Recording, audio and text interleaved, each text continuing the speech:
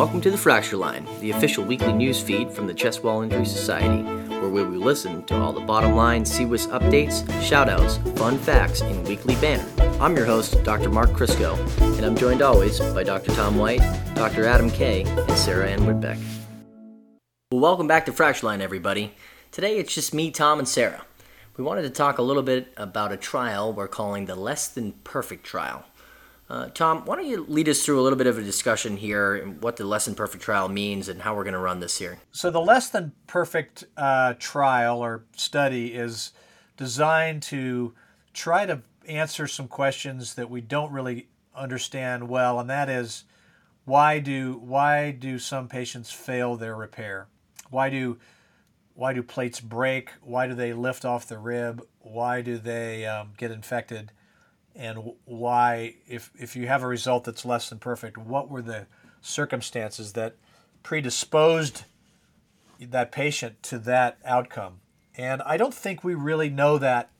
We didn't learn much about that from our RF2 trial. Types of failures were cataloged, but we didn't really get at this question of why it happened. And if we're going to try to take that failure rate from 5% or 3.5% or whatever it is down to 1% or less as a society, we're going to have to know more about why patients fail. This study is designed to try to get at that, and so the idea here is that we will study this as prospectively as we can.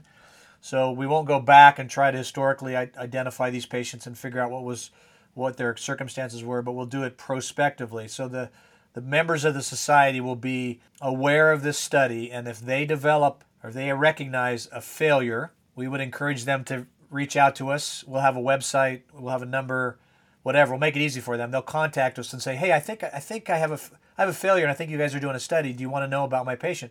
And we'll say, "Absolutely. Let us set up an interview with you, and we'll have this scripted interview with the surgeon at the time of the recognition of the failure. We're not going to know about it before that, right? And we don't want to know about it 6 months later.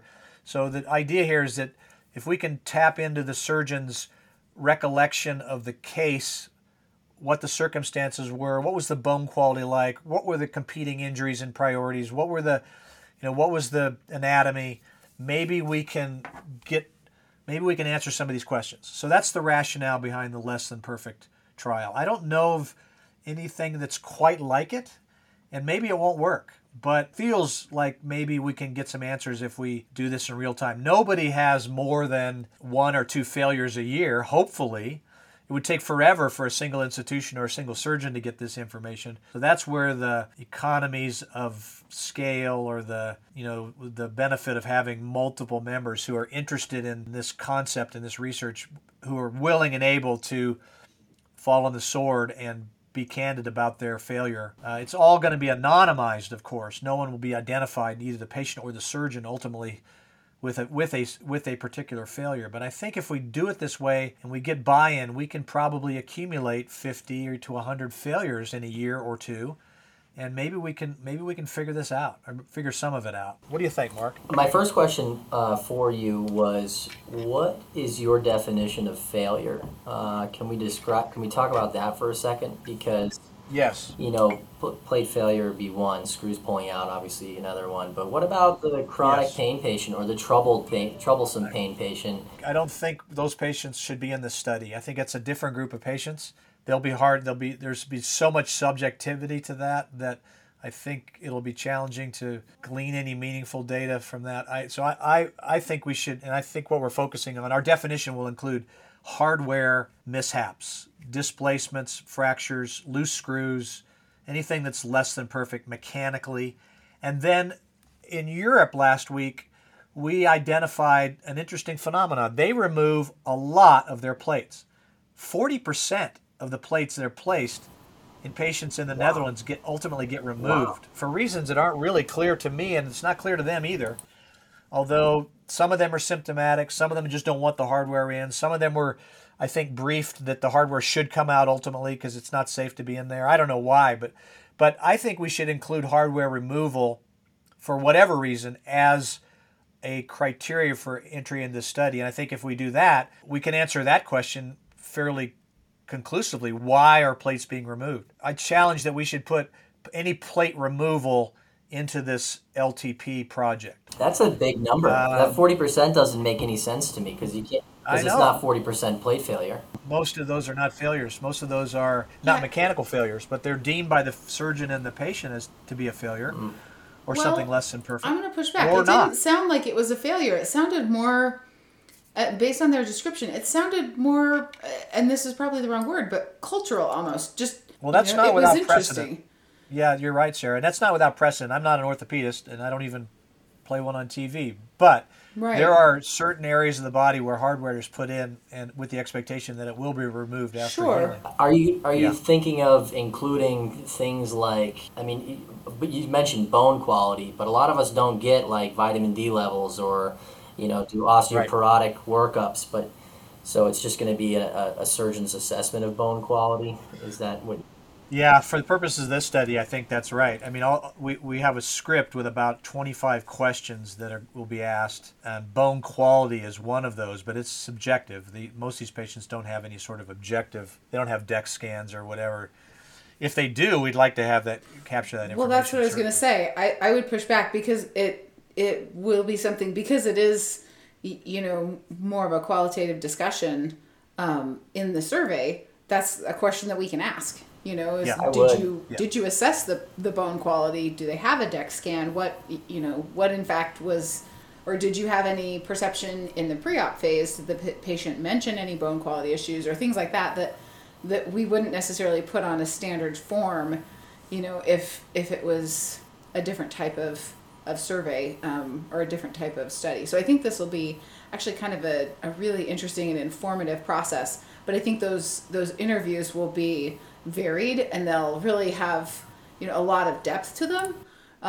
Not necessarily long, but certainly interesting to kind of delve into, and probably kind of complicated in the write-up phase to take all that data and figure out how we make sense of that, how we amalgamate that into some final summary when it'll be in such a varied format. I don't have a pre-established notion of what the study's going to show. It may show that 9 times out of 10, the surgeon had no clue that this patient was going to fail, that everything went perfectly well in their mind. And if that's the case, that's very helpful. That's useful. I don't know. I would say almost on the other side of that coin, I think all the time, this patient's a smoker, this patient's frail, this patient's got COPD, and I expect them to fail. And so identifying the more common, markers for failure, I think are...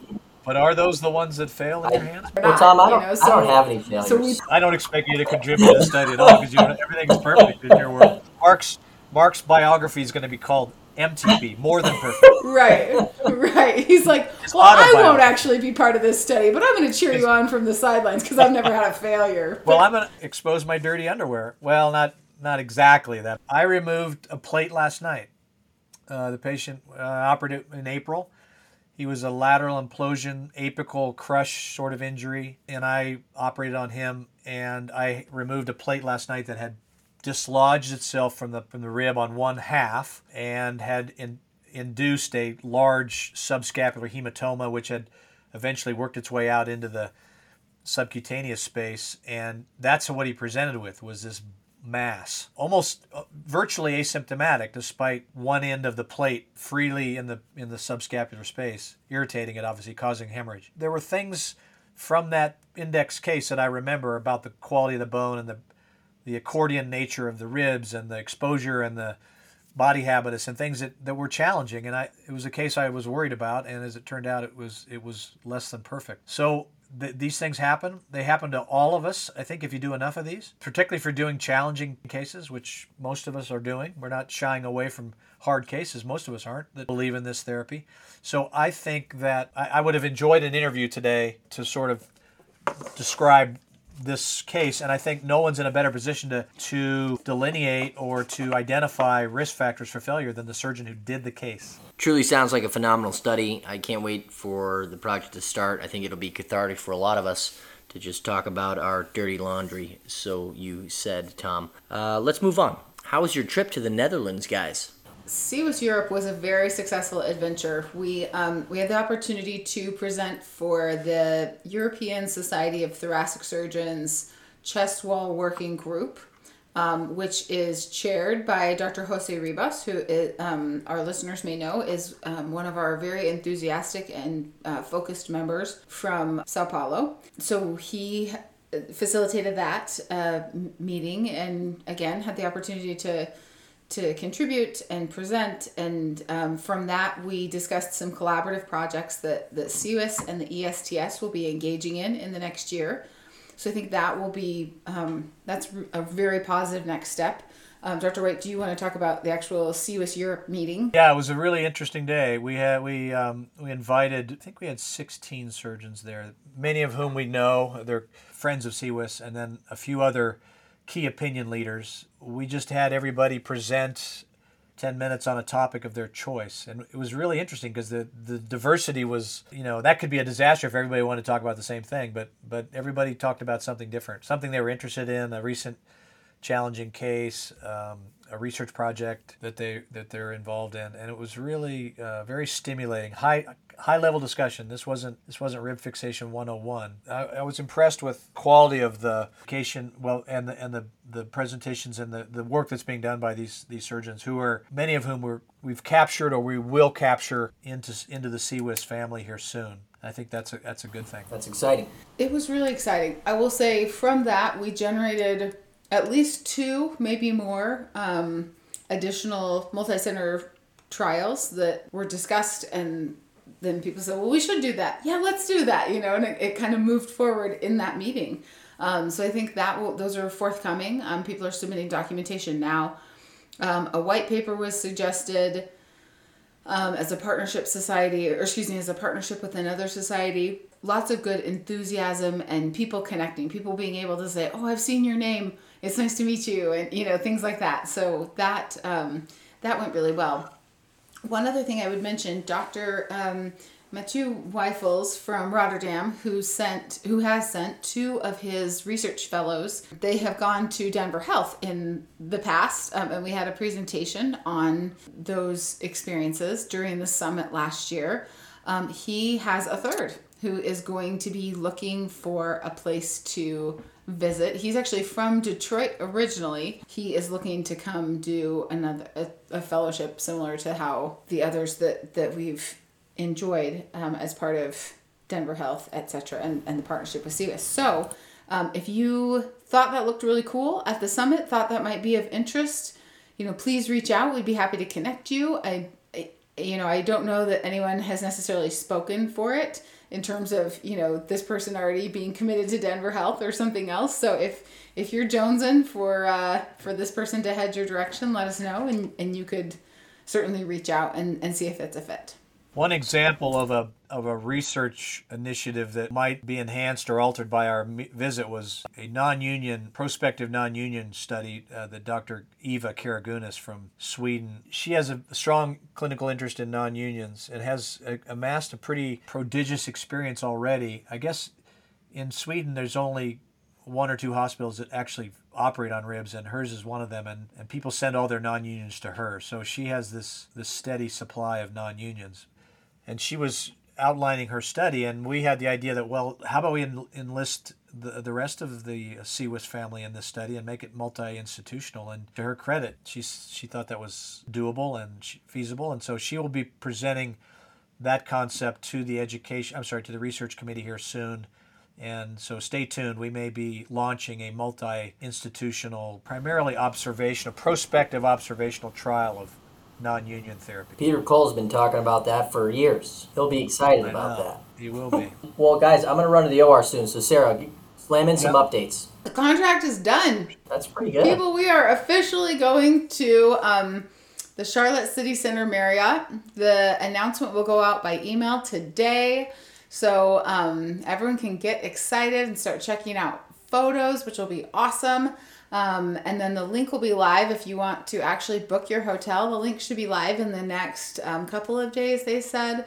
So, if you're just jonesing to get set up for CWIS 2023, don't worry, we've got links. So that's pretty exciting. The other thing I would mention, just to get on people's radar, is that abstracts will be due November 30th, which I recognize sounds like a long time from now. But if it sounds like a long time away, remember the shame you felt when you had to email me and say, oh, my abstract is going to be a day late. Is that okay? And then start now. Okay? Feel that shame. Feel that shame today. Because, people always talk about like Christmas in July.